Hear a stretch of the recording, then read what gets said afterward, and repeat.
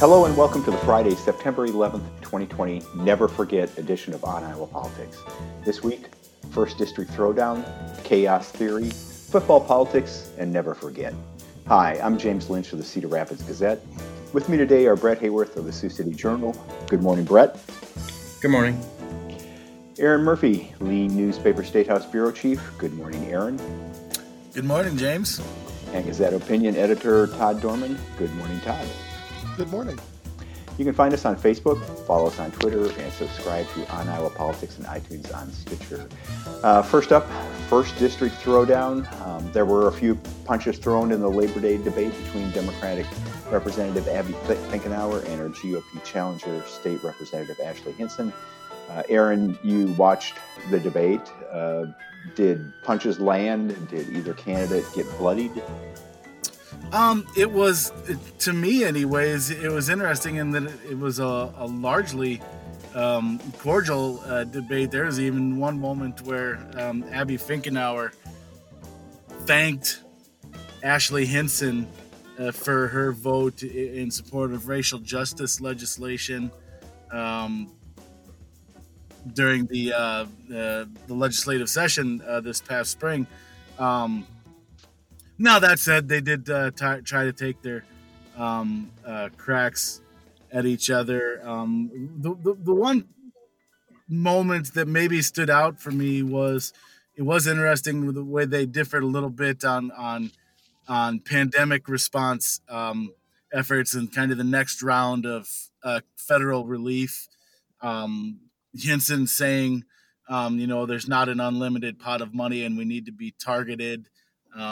And Finkenauer is saying, regardless of the price tag, we have some priorities we need to manage, and that needs to be first and foremost. So I don't know.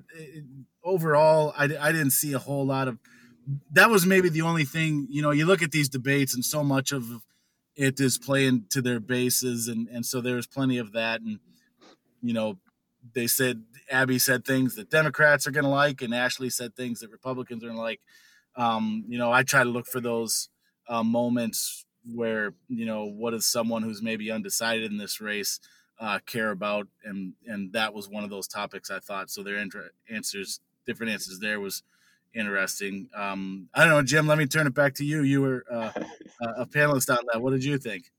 Well, sometimes when you're a panelist on those things, it's hard to, That's true. Your perspective is different, but I agree with you, Aaron. There were a few moments where they talked about each other's records votes they had taken in the Iowa House. Yes. On collective bargaining, for example, was one, so they talked about minimum wage and some of those issues that had come up when they were both in the Iowa House. This.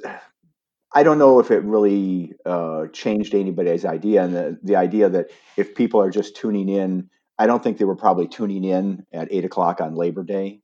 Yeah. I mean, the timing of this debate, unfortunately, was not voter friendly, I guess I would say. And maybe, if people actually watched it, if they go back and watch it, they'll get a sense of who these candidates are. For the most part, though, I think you're right that they basically laid out the positions of their respective parties on things like pandemic response and other issues that came up during the debate. Yeah, I'm glad you noticed, because that reminded me that moment in the debate, and I was watching and listening, and I thought to myself, so I'm watching James Lynch and Kay Henderson talk to Ashley Hinson and Abby Finkenauer about collective bargaining and workers' compensation. I thought, hey, my time machine works. It's 2 years ago. Yeah, exactly.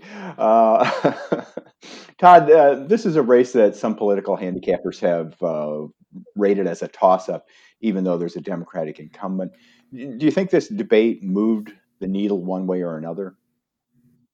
I don't think so. I mean, I agree with what each of you said, that for one, it's questionable how many people tuned in or caught up with it later. There weren't any big, moments that are making their way around social media from either camp. They both, of course, declared victory, which is what you do. And but yeah, I think, as Aaron alluded to earlier, I don't think there's any persuadable voters who saw that and changed their mind. So yeah, it was a good debate in that they got a chance to talk about their stands on issues and where they differ. But yeah, as far as sort of changing the game, I don't think that happened. And now the issue is whether they'll have more debates. There have been offers made to host debates, but so far there's been no agreement on actually having a second debate. So that might be the issue for the rest of the campaign. Who knows? Yeah, it's Next up, another issue that persuadable voters care about so much is how many debates they have. yeah. I like debates. I want them to have more, but I don't know that you can drum up much interest in that issue. But so. Yeah, exactly. Moving right along here, chaos theory. A delegation of Trump surrogates is rolling across Iowa this week, warning that Democrats want chaos in the street and want to steal the election. Brett, you were there for the kickoff of that tour over in Sioux City. That's a pretty dire warning. Is that the extent of the message, or did they also make a case for Donald Trump? Was there a positive message? Yeah, it kind of reminded me a little bit of there was the interview with Trump. I can't remember if it was Hannity or who it was a few weeks ago or maybe a few months ago in the summertime, but he was given the question of, why do you want 4 more years? And he kind of whiffed on that because it wasn't a long list. He had to be kind of prodded to make, here's some issues that I think I could do well on. And there's a little bit of that at the kickoff that I saw here in Sioux City. They talked about Donald Trump, but not a lot of specifics until prompted by one question from me in the stand-up that we did outside the actual rally itself. But yeah, it was a pretty dark tone. Again, they used the word. One woman used the word chaos several times of how Democrats want chaos. They want chaos in the streets. They want chaos on election night. That's a pretty close paraphrase to what she said. And no one mentioned like the Black Lives Movement or the shooting specifically, but they kind of used code words or kind of phrases that well-informed Republicans would recognize, to allude to that, so to speak. Like they kept talking about big cities, all the rallies protests in the big cities, and then on the flip side, there was a lot of talk for being pro-police, being pro-law enforcement in a way that Trump was for that. So, and I don't know. One other thing as far as messaging, there was several times I kind of forgot that Joe Biden was the opponent for Donald Trump because the speakers were going off quite a bit on some of the typical boogeymen, or I suppose boogie women that the Republicans like to slam. There was a lot of barbs for AOC, for the Squad, for Nancy Pelosi, and those resulted in some of the bigger applause lines of the time because those are fairly easy targets that people up here, the red Republicans, are not big fans of those women in particular. I'm guessing that in Sioux City, Western Iowa is pretty deep red Trump country. I'm guessing this found a fairly receptive audience. Right. Yeah, definitely. And that would be one example of it. That was one of the bigger applause lines. And the people. First of all, we haven't had rallies. This wasn't a rally like in a gym sort of thing, but it was in a downtown business. But I would say about not quite 50 people turned up, and they were definitely ready to hear this message and well received. And there was a woman who yelled out 4 more years. There's a lot of, I guess, sort of call and response that was happening during this, and absolutely a receptive audience. Were there any Republican candidates there for like local or state offices? I saw there was one. There's a state house for one of the Iowa House Republican candidates was there. Rick Bertrand, a former state senator, was there, but not much. It was a 9 a.m. middle of the week morning, so maybe not the easiest time for people to turn out for something like that. In Cedar Rapids Thursday, they didn't seem to talk as much about chaos, but there were warnings that, what you've seen in Portland and Kenosha, in Rochester, New York, and Iowa City could be coming to your town if Biden gets elected. There was that sort of theme to a lot of the remarks. And again, I didn't see any Republican candidates there that I recognized. There was, probably, I don't know, somewhere between 50 and 70 people, crowded into a room, and maybe 35-40% of them wearing masks. So it was, I felt like I should be getting combat pay. But Aaron, all of this seems to go hand in hand with the law and order argument that Republicans are making for another 4 years of Donald Trump. But do voters think Democrats and Joe Biden when they see the news clips out of Portland, Kenosha, Rochester, and Iowa City, or do they think this is Donald Trump's America? Yeah, I mean, that's the kind of the interesting element to all this is the images they describe and that they show in the campaign ads. These are things that are going on right now while Donald Trump is president. Yet the suggestion is somehow that they'll happen under Joe Biden, or I guess be worse under Joe Biden. And I don't know. It just, to me, it's kind of an odd message, and it'll be interesting to see if it resonates with voters. It doesn't seem to yet when you see polling that comes out, and if ever there's a question about those kinds of things and who can handle them better. Joe Biden has actually been doing well in those polls and better than Donald Trump in those polls.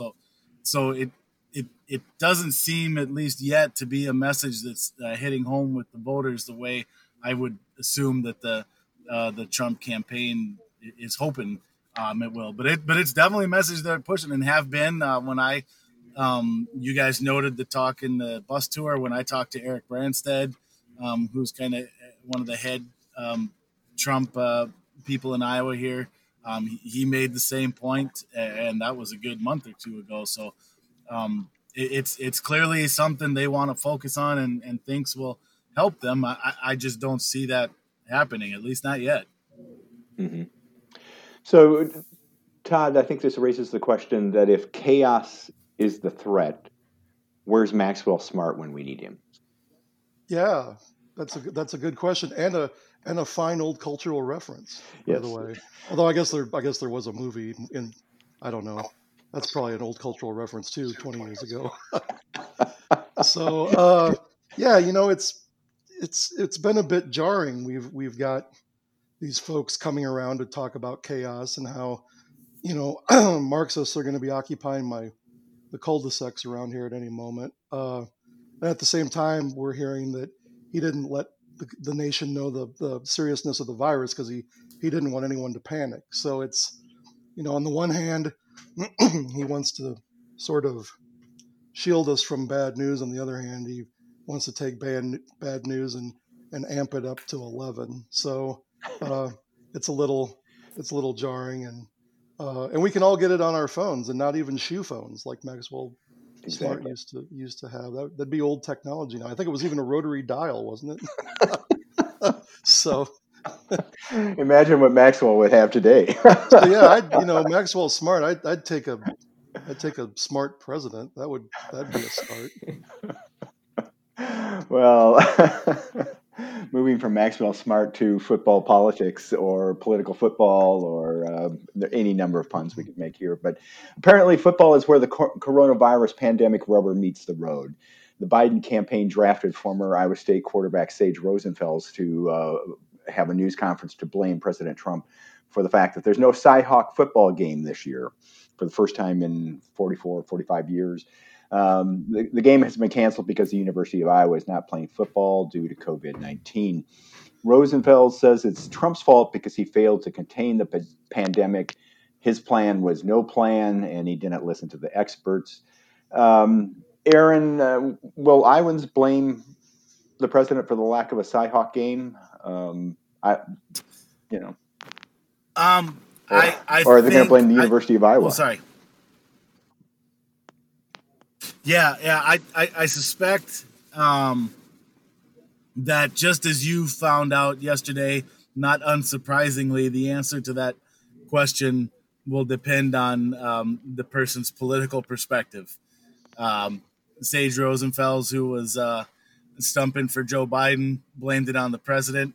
And Matt Whitaker, who was stumping for the Republicans and President Trump, said, "Of course not. The president wants him to play football. Of course, he's not to blame." So that I think if you, I think it's a small sample size of two, but I think we can reliably extrapolate that out to the general population. That who you blame for the lack of football is going to depend largely upon your political stripes. It has become an interesting thing, though, especially. You see different conferences handling it different ways, and that split Iowa in two here with Iowa State and the Big 12 playing, and Iowa and the Big 10 not, at least not yet. So it's created kind of this interesting discussion and debate, and obviously politics has seeped into it, and you have Republican legislative leaders and the governors writing letters to the Big 10 imploring them to play. Obviously, the conferences, they all say they're getting their advice from the medical experts. So obviously there's different views from the medical experts out there on whether or not it's safe to play football. One way or the other, at least, some of the country is, and we're going to find out whether it's safe or not. So it'll be interesting to see, and it'll be interesting to see how the Big Ten handles the mounting pressure to get out there. In a way, the arguments around this are less about football and more about the economic impact of the lack of football games. Rosenfels and other people on that call talked about how much money the University of Iowa stands to lose because they're not playing football this year, as well as the impact on businesses. The restaurants, the hotels, the bars that rely on those crowds, the students who rely on jobs at those bars and restaurants and hotels during the football season, and so on and so on. And that, this is having, multi-million-dollar impacts on especially Ames and Iowa City and also Cedar Falls, Waterloo area. It seems like it's more of an economic argument than a football argument, but the president's surrogates were quick to defend him, saying that Trump, was on the phone with the Big Ten commissioner trying to convince him to play football this year. And as you mentioned, Aaron, that, several political elected officials have called on the Big Ten to play as well. Todd, I guess unless the university changes its mind and resumes football, you'll be letting all your friends borrow your season tickets this year. But should the president be blamed for sort of this hodgepodge of Big 12's playing, but the Big Ten isn't? Some are playing, some aren't. I mean, Whitaker came to basically, on behalf of the president, argue once again that we shouldn't take this all that seriously. We should just go about our business. And I think you can look around and see how that strategy has worked in the country. The virus is still in an uncontrolled spread. People are still dying. We're approaching the 200,000 mark if we haven't already reached it all at this point. I see the legislative leaders that wrote a letter about the Big Ten. And I mean, these are folks that have sat on the sidelines while the governor has failed to control the virus here, but they seem a lot more interested in how the Big Ten is being operated. So I guess we all have our priorities, but that, seems a little odd. I mean, I love college football. I love Big Ten football. I would like to see them play. I have season tickets. I'd like to have them and go to the Kinnick and watch, but there is a pandemic and it needs to be controlled. And everybody talks about how the economy's got to be brought back, but we're really not going to have an economic recovery in this country until the virus is controlled. And we're not on the road to that. And both our health and our pocketbooks are suffering. So, I'd like to have football, but I'd rather have the virus under control so we can sort of get back to a semblance of normalcy. And it doesn't seem like this president has the same goal. And it seems that even where they're playing football, I mean, they're going to plans where, they'll have 25,000 people in a stadium that seats 70. So, if it's your turn to go to a game, it's not going to be the same atmosphere as, No. when you're sitting there with 70,000 other folks cheering. And usually they ban tailgating and all that kind of stuff. Right. So, right. I mean, you're probably better off watching it on television anyway. So. I say we blame it all on Tom Brady and Bill Belichick. They get blamed for everything. Why not? Second the motion. Blame it on Jerry Jones. There we go. It's a good one to blame for stuff. All right. And lastly, never forget, back in 2001 when terrorists hijacked planes and crashed them into the World Trade Center, the Pentagon, and Pennsylvania Field, we swore we would never forget. To be fair, we've been distracted this year with a pandemic that has claimed far more lives than the 9/11 attacks, and more locally, a derecho, and all 19 years is not exactly a benchmark anniversary. I'm sure the presidential candidates, their campaigns will issue statements. The President and Joe Biden both are going to New York, I guess, to observe the anniversary. And I've noted on social media this morning that many members of Congress, for example, are issuing statements. But it seems like this is almost a forgotten anniversary this year. If you look at the major news sites on the web, it's not the top story. It's 9/11 stories are well down the pages.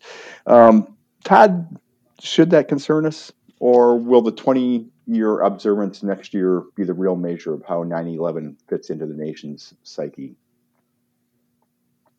Yeah, I think it will. I think this is almost like a little bit of a pause because everybody knows that the 20th anniversary is coming next year, and that's probably going to be marked with a lot more ceremony and reflection. And I mean, we tend to like those anniversaries that end in zeros and fives for some reason more than others. So yeah, I think that's going to be actually a big moment. But we do, each year we need to sort of take stock of how not just what happened that day, but how it affected the country moving forward and what its legacy is now. And I have seen some pieces this week, talking about that, and I think we'll continue to see those each year. But because it did bring big changes for better or for worse to the country and the way we operate and live. So yeah, but I expect the 20th anniversary to be a pretty big moment.